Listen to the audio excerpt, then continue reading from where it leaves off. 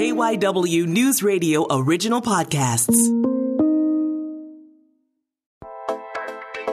This is the rundown for Wednesday, October 27th, 2021. This is Philadelphia's local news podcast. I'm Jay Scott Smith, joined today by Sabrina Boyd-Circa and Brian Seltzer. And on this Wednesday edition of the rundown, we're going to be talking with our colleague Hadas Kuznits, who's just back from a trip to her native Israel and got to see firsthand just how different the response in Israel is to the pandemic. From what Hadas just told us, it's hard for me to picture being here in America where people are fighting over vaccines and masks, just how strict they are over there. Everyone has 3 shots and everyone complies, and it's just a totally different world. Absolutely. This whole notion of what a foreign concept, literally in this case, everyone pulling in the right direction for their own wellness. What a novel concept. Wouldn't that be nice if we had that a little bit closer to home? Also, something really interesting that stood out to me, guys. Probably not surprisingly, the eyes of the international community are on the United States of America and perhaps not so thrilled with what they're seeing.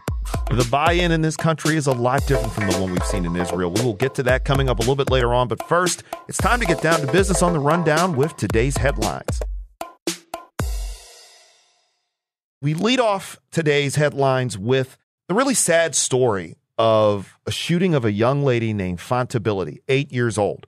Her family is suing Sharon Hill, which is in Delaware County, just outside of Philadelphia, because of on August 27th, that young lady was caught in the crossfire of a gunfight. And there's all sorts of issues that surround that right now. Yeah, and it's the evidence is looking very strongly like the shots that have killed her came from police, which is why the family is suing Sharon Hill Borough and the officers who fired the shots. Shooting is still under investigation. There's a lot of questions still left in this. And, you know, we could probably talk about this and dive into this for a while. But the latest update is that they have officially sued the borough and those officers. To this point, they're holding up as well as can be expected, but I think are very happy that we're taking as much time and putting as much effort into it as we are. And that's the family's attorney, Bruce Castor, talking about the family and how they're doing, I mean, just a couple months after this tragedy happened. One of the things in question is, was the police force reckless in firing those shots? And that's one of the key issues in the suit that's being filed against the Sharon Hill Bureau. Also, that the Sharon Hill police were in violation of Fanta's constitutional rights. So as this grand jury investigation continues, this notion of whether or not the police were acting responsibly or irresponsibly and recklessly, that seems to be the big thing. It really is just so sad on so many levels because it sounds like the gunfire was responsive to an incident that was going on. Fanta Bility and her sister were just horribly in the wrong place at the wrong time. Yeah, it's a super complicated situation. And I think another thing that is really concerning and irritating people is that these officers, a lot of people think that they should not have their jobs anymore. So that is all getting tied up in this. It's just awful. The little girl was 8 years old. Substitute teachers, much like everything else, are in high demand and in short supply. And in an attempt to get more people to be subs as well as nurses, the school district's trying to get out a little bit of that extra cash to try to help people get through the door a little bit more. And Jane, Sabrina, this was a problem for the school district before the pandemic.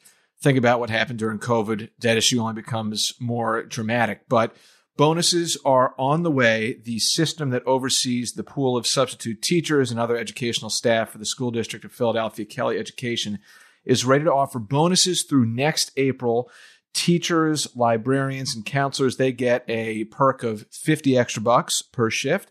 So an uncertified teacher could bring in $175,000-ish right around there per day. I mean, that's hopefully the kids are all well behaved, but that's not the worst amount of coin to get back into a classroom.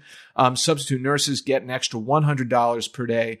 Brad Beckner spoke with our Mike DiNardo about the strategy behind this program and the payoff, literally and figuratively, he's hoping to see. The current active pool is roughly about 1,000 individuals in the instructional area, and I'm looking at this wage increase to double that pool within the next 6 to 8 weeks.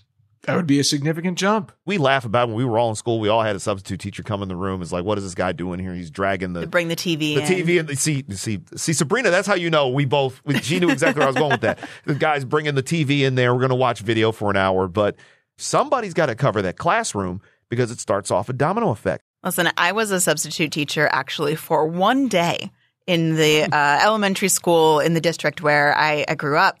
And it was hard for that one day. I taught third grade half a day, kindergarten half a day, and that was not in pandemic time. So I understand why it's difficult to get substitute teachers, but that maybe this little bit of extra cash will help. My mother taught third and fourth graders for almost 20 years, and she basically described it like herding cats every day. And she was an experienced teacher. I couldn't imagine a substitute just getting plopped right in there with a bunch of adorable little kids who are going 500 different directions and running everybody ragged around here. That is a definite perk to try to get some substitute teachers to come through.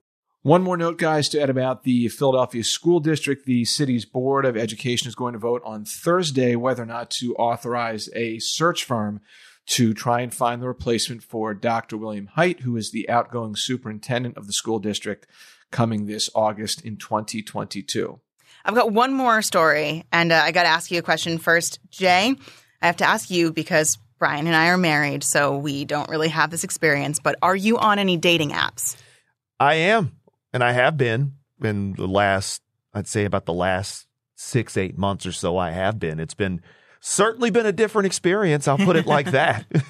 Have you ever seen anyone on there who you guess might be a catfish? Doesn't seem totally real. All the time. I'm maybe the wrong person to ask about this because I'm highly skeptical of just about everything. Good. So I'll spot somebody on one of these apps and I'm thinking like, you ain't real, and just kind of keep it moving and don't think twice about it. That's good, and you're right, because apparently online catfish have stolen more than $1 billion from Americans in romance scams over the past few years, and New Jersey is among the states with the most victims. So I don't know why it is that New Jerseyans are falling for this more than others, but Mike Doherty covered this for us. Here's a little bit of his reporting. Beware if the individual seems too perfect. FBI Assistant Special Agent in Charge Michael Messenger says once the catfish hooks the victim and gets them thinking they're involved in a romantic relationship, that's when the complaints about financial hardships begin and they start asking for or even demanding money. Also beware if the individual promises to meet in person, but they always come up with an excuse why he or she can't. Don't ignore the red flags. He says smart people fall for it because they're desperate for love.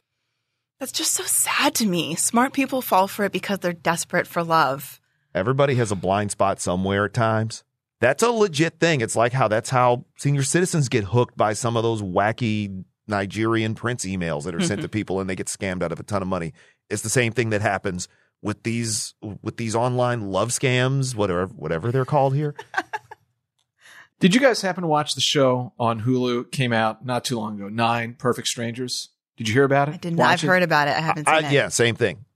In my household, I call it 9 imperfect hours that I will never get back. But great cast. I just thought the story didn't go anywhere, and there was nothing surprising me about it. So there's this great cast, and I was just furious because I couldn't understand why all these great actors would sign on to this show. It's like got Nicole Kidman, Melissa McCarthy, Bobby Cannavale, Michael Shannon, but the story didn't go anywhere. Anyhow, point being, Melissa McCarthy's character, she's this really successful novelist, has had a great career, but just has never found love.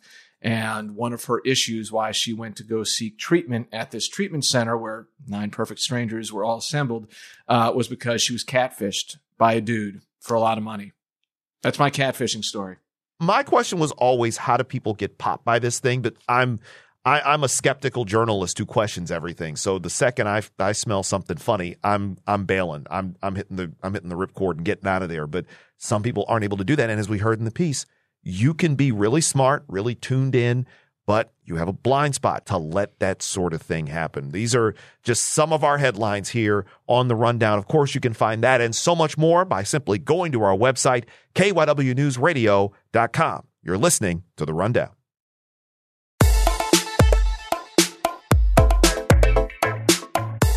Welcome back to The Rundown. I'm Jay Scott Smith, and we're joined by KYW's Hadas Kuznits. Now, she's a reporter here at KYW News Radio, and she also just returned recently from a trip to Israel. So, Hadas, how's it feel to be back here in the city of Philadelphia? Feels great to be back, but a little bit strange. I've got a little bit of COVID culture shock. You can definitely go into that in a second, too. I think a part of your story that a lot of people don't know is how tied you are to Israel. Tell us a little bit more about your story before we even go into the COVID culture shock part of this. Well, I was born in Israel. I have a dual citizenship. I have an Israeli passport and an American passport. Came to here at the age of 2. My parents left Israel. I studied in Israel for a portion of high school, went back for the Israeli army. I was a sergeant in the Israeli army. All my family is in Israel. They have a mandatory army there in Israel. Aunts, uncles, cousins, everybody. It's just my portion of the family that lives here in America. And I came back to go to school and travel around the country, starting my broadcasting career. And you found your way to us, and we're certainly grateful for that. And I know there's a lot that's different in Israel, obviously, from the United States. And you've had the experience that most Americans have just never had or really been able to possibly fathom or understand. And in particular, as you mentioned, it's a bit of a COVID culture shock right now. Their response to this pandemic has been way different than ours. So I want you to talk about that first. What drew you to go to Israel, and why now? What led you to go back effectively? What led you to go back home? Well, I've been wanting to go back and visit Israel. I wanted to bring the whole family for the past 2 years ago. I wanted to bring the kids, bring the whole family. And we were waiting for COVID to pass so that we could go. And then last year, my cousin told me that she was getting married. So for the past year, we've been hoping, can we go? Are we going to make it? We're definitely going. There's no way I'm missing my cousin's wedding. And then as we got closer, the summer was great. We all thought that it was going to happen. And then as we got into the fall, it became clear that Israel was getting very strict with who was coming to the country. When I went in September into October, they're only letting in Israeli nationals. So that meant that my husband couldn't go because he has an American passport, but not an Israeli passport. And then I thought, well, maybe I could bring the kids, but they're very, very serious when it comes to COVID. And so kids are not vaccinated if they're under 12, at which my children are. So that means that if I brought them, we'd be sitting in a 2-week quarantine. So that left just me. And, worked it out with my husband, who took care of the kids for 2 weeks. And I went. And at first I was kind of bummed. I didn't want to, go without them. And then my aunt was like, you're going to have a great time. And I thought, oh, wait a second. This is going to be great. So I went. I went to Israel for my cousin's wedding.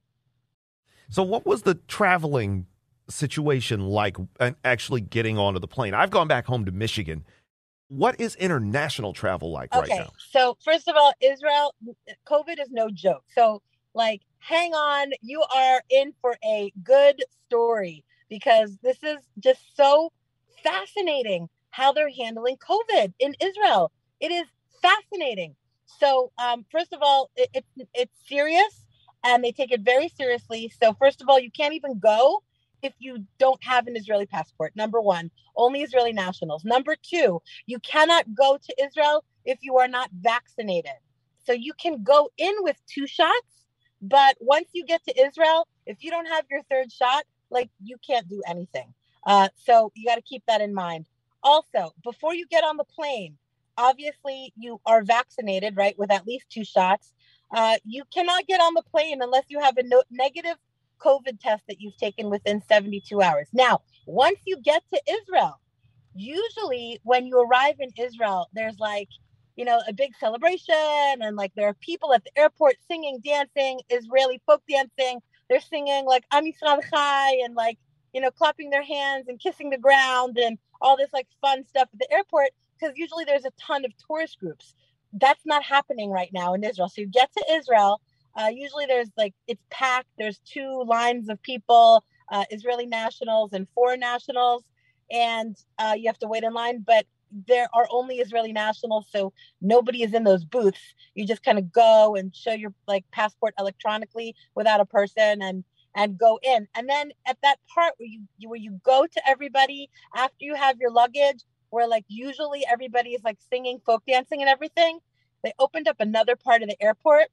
There's nobody to greet anybody. There's nobody standing there with signs, and they lead you to another part of the airport, and it's all medical, right? Masks, everything. Everybody has to take a COVID test when you arrive in the country. they put a wristband on you, like a paper wristband to check that you took your test and that you're registered in the system. So they have socialized healthcare. So it's very easy to check everybody and to keep it just to kind of keep track of everybody. You have to pay for that test. It's a COVID test. You also have the option when you're in the airport of doing a serology test, and that's a pinprick. So what they do is they pinprick your finger, they test your blood to see if you have antibodies in your blood. You want to be positive for that test. That will come out in like 10 minutes. Then they can tell you if you have antibodies, and that goes into the system, and that will shorten your quarantine. So that's the reason why you want to do that. So the rule is, if you come to Israel and you don't have any sort of a vaccination because you're a kid, then you get a 2-week quarantine. If you are vaccinated and your COVID test comes back negative, your quarantine is now 1 week. And if you have a negative COVID test when you arrive and your serology test is positive, meaning you have antibodies in your blood, then you have a 24-hour quarantine. So I needed to do that because I was going to a wedding. Plus, I can't sit 2 weeks in quarantine. That's your whole vacation. But and then everything is monitored. The Ministry of Health has to send you an email, or else you can't go anywhere. Or they'll, you run the risk of them checking, or they have a National Army service. Like I just told you in the beginning, I was a part of that National Army. And that's how they're utilizing part of their army, is to kind of knock on doors, make sure people are in the house where they say they are. So you have to give them your phone number. You have to give them your address. You have to tell them where you're going. There's a lot to unpack here, because knowing how we are in this country, I couldn't imagine how that might be a culture shock for people who grew up here. Just thinking about that. It's not so crazy because they have socialized medicine.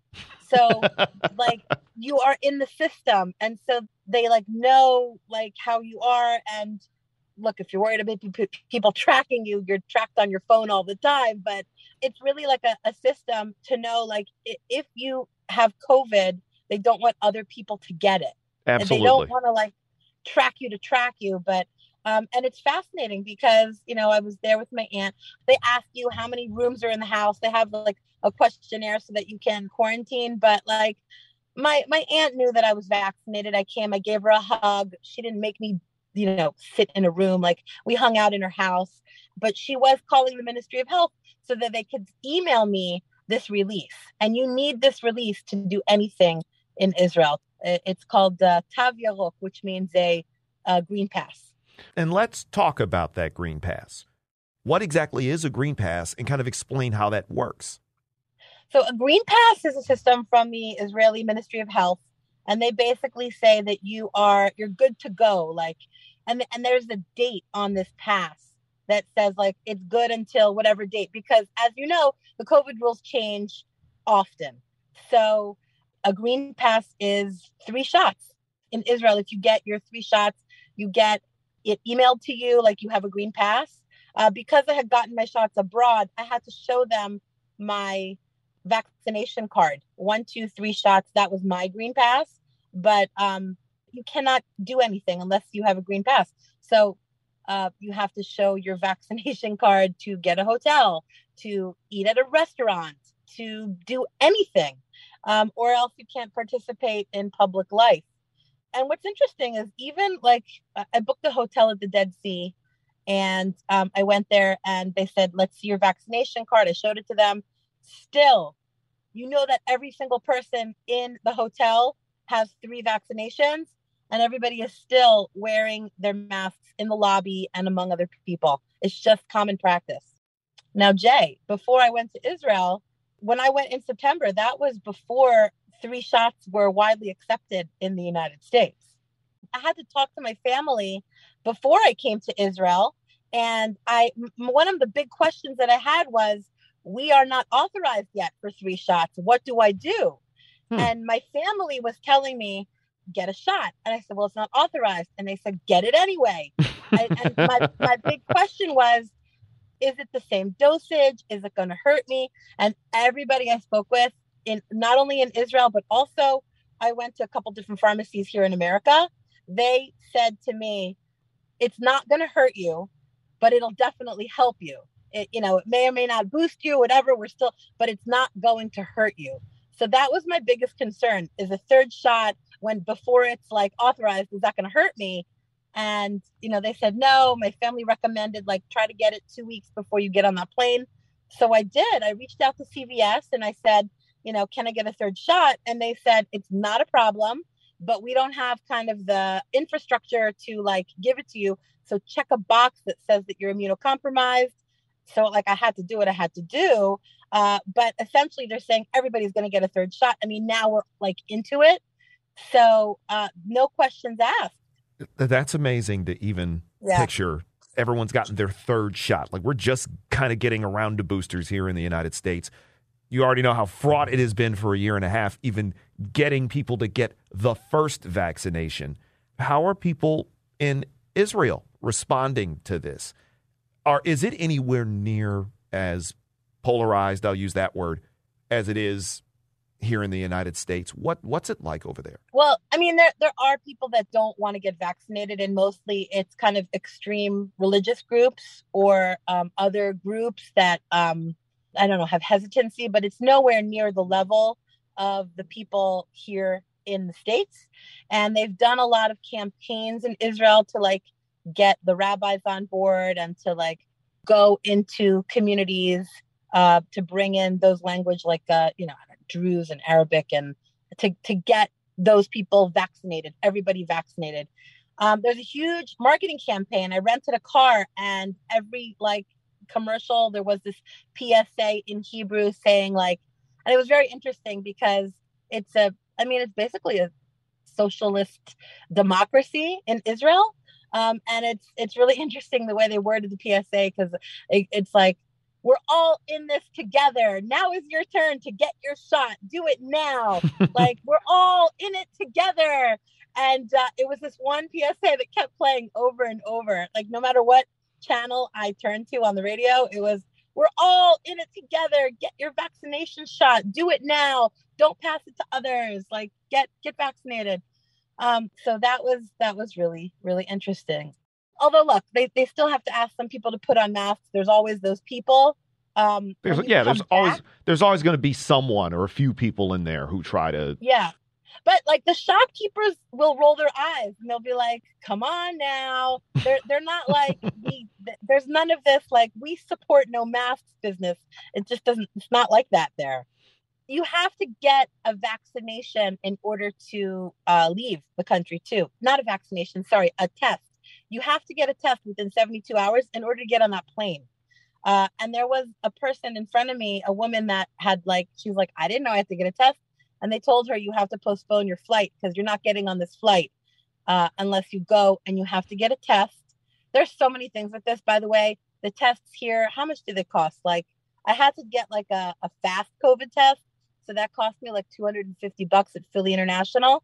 And I guess if you do a fast COVID test, you could get it within the hour. A slow COVID test takes about 72 hours. In Israel, a slow COVID test takes about 13 hours and it costs $40. You can get those at-home tests for I think I got one for $25 or something. I don't know how they all compare, whether you get a rapid test at a pharmacy or something versus at home versus the PCR tests. But so there are some cheaper options, but you cannot do a rapid test. It does not count. It needs to be a PCR test or a rapid PCR test. They're serious about this. Their PCR test takes 13 hours. Ours take up to 72 hours.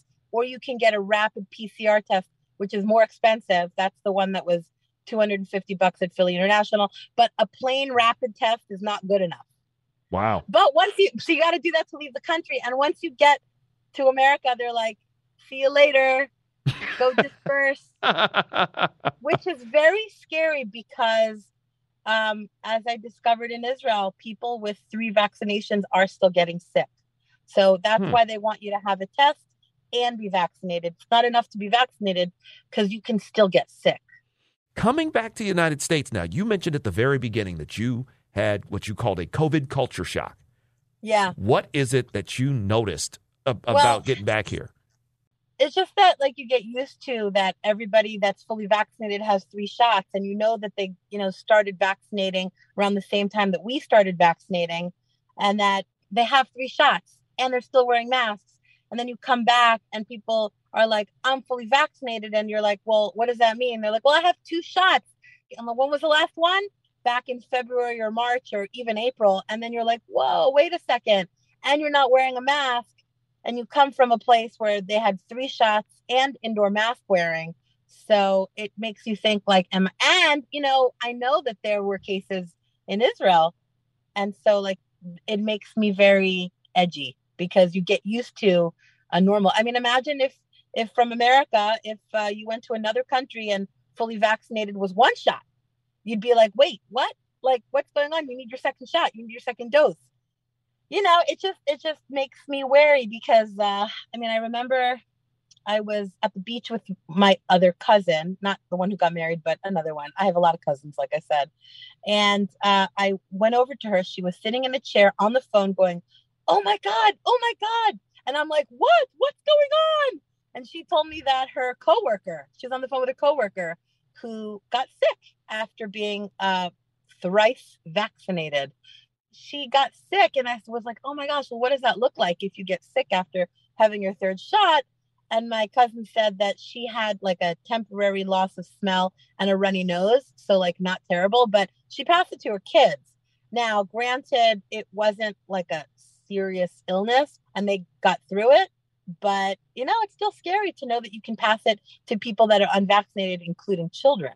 And that's one of the primary reasons so many of us harp on getting vaccinated, because there are still, between kids and certain immunocompromised people, you cannot risk passing this thing around. I guess one last question we have on this.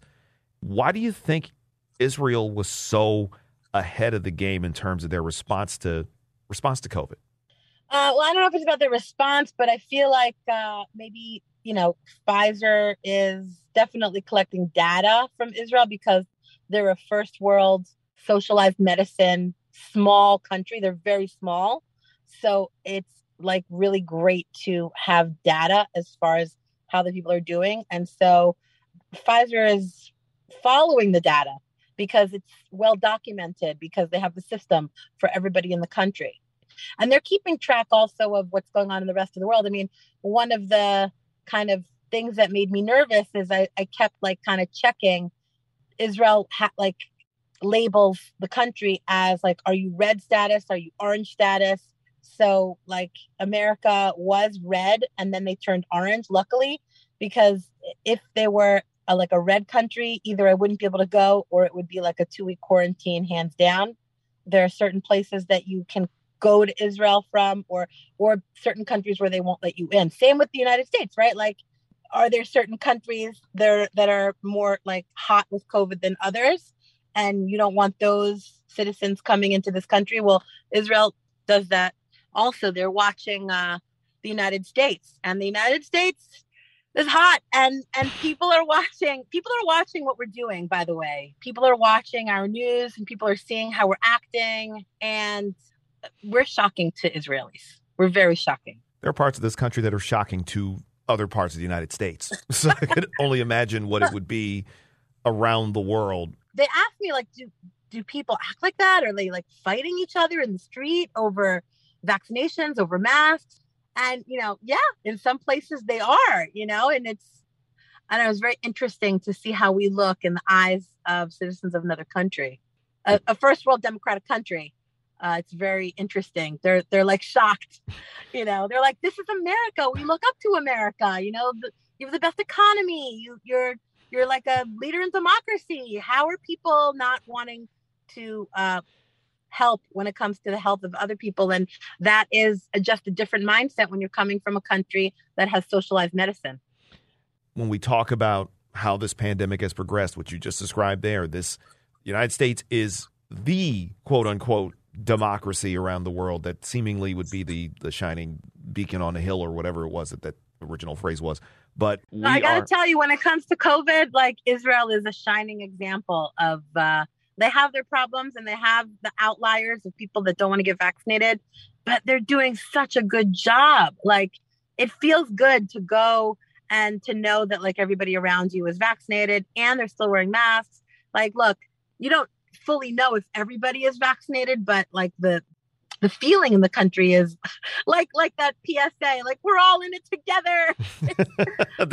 There's a much higher probability that someone is vaccinated there than there is here. And I think that's the lesson that's being taught, is following Israel's example when it comes to battling this pandemic and getting vaccinated and getting this thing reeled in. It's just simply astonishing to even hear this story about Israel and how far different it is from how things are rolling. I'm still adjusting. I'm sure. Now, Hadas, we could obviously talk all day about this. You cover so many things for us here at KYW News Radio. What are you working on right now that we should be keeping an eye on? Right now, I'm actually hitting the streets, talking to people about how they're doing Halloween, if they're doing Halloween. And it's really interesting because COVID is not the only safety factor here. Some people are telling me that they're really kind of concerned about the gun violence. And so they might not want to really do Halloween because of that. So, I mean, I think those are the two issues that are the two stories that are going to be with us for a while now. Like at least, going into 2022, COVID and gun violence. They're, hands down, they're going to make their way into every story, whether it's Halloween, holidays, whatever comes up. Those are the two issues that are going to permeate. It's amazing how those two seem to kind of be like a Venn diagram that run together when it comes to all of this, too. Hadas Kuznits, Safety. She covers just about everything here for us here at KYW News Radio. Plus, she also hosts the What's Cooking podcast because she's also in tune with the restaurant scene and everything here in the city. How can people check out what you're doing, Hadas? Check me out on Twitter at Hadas Kuznits and follow me on Facebook. Hadas is a lovely human being, and we are certainly thankful for having you on here once again with us on The Rundown. Thank you so much for joining us on this episode today, Hadas. Thanks, Jay. Great to be here again. And The Rundown is a production of KYW News Radio Original Podcast. The show is produced, of course, by Sabrina Boyd-Circa and Brian Seltzer. The director of podcasting for KYW News Radio is Tom Rickard. I'm Jay Scott Smith. You can follow me on Twitter at Jay Scott Smith, JAYSCO, 2 T's, SMITH. It's Real Jay Scott Smith on Facebook and on Instagram. And you can hear me every afternoon on KYW News Radio, starting at 3 o'clock for Philadelphia's afternoon news on KYW News Radio, 103.9 FM, 1060 AM, and right here on the Odyssey app, which is also where you'll find The Rundown. You can also follow us on Twitter at The Rundown PHL and listen once again on the Odyssey app or wherever you get your podcast. I want to thank you so much for checking out this Wednesday edition of The Rundown.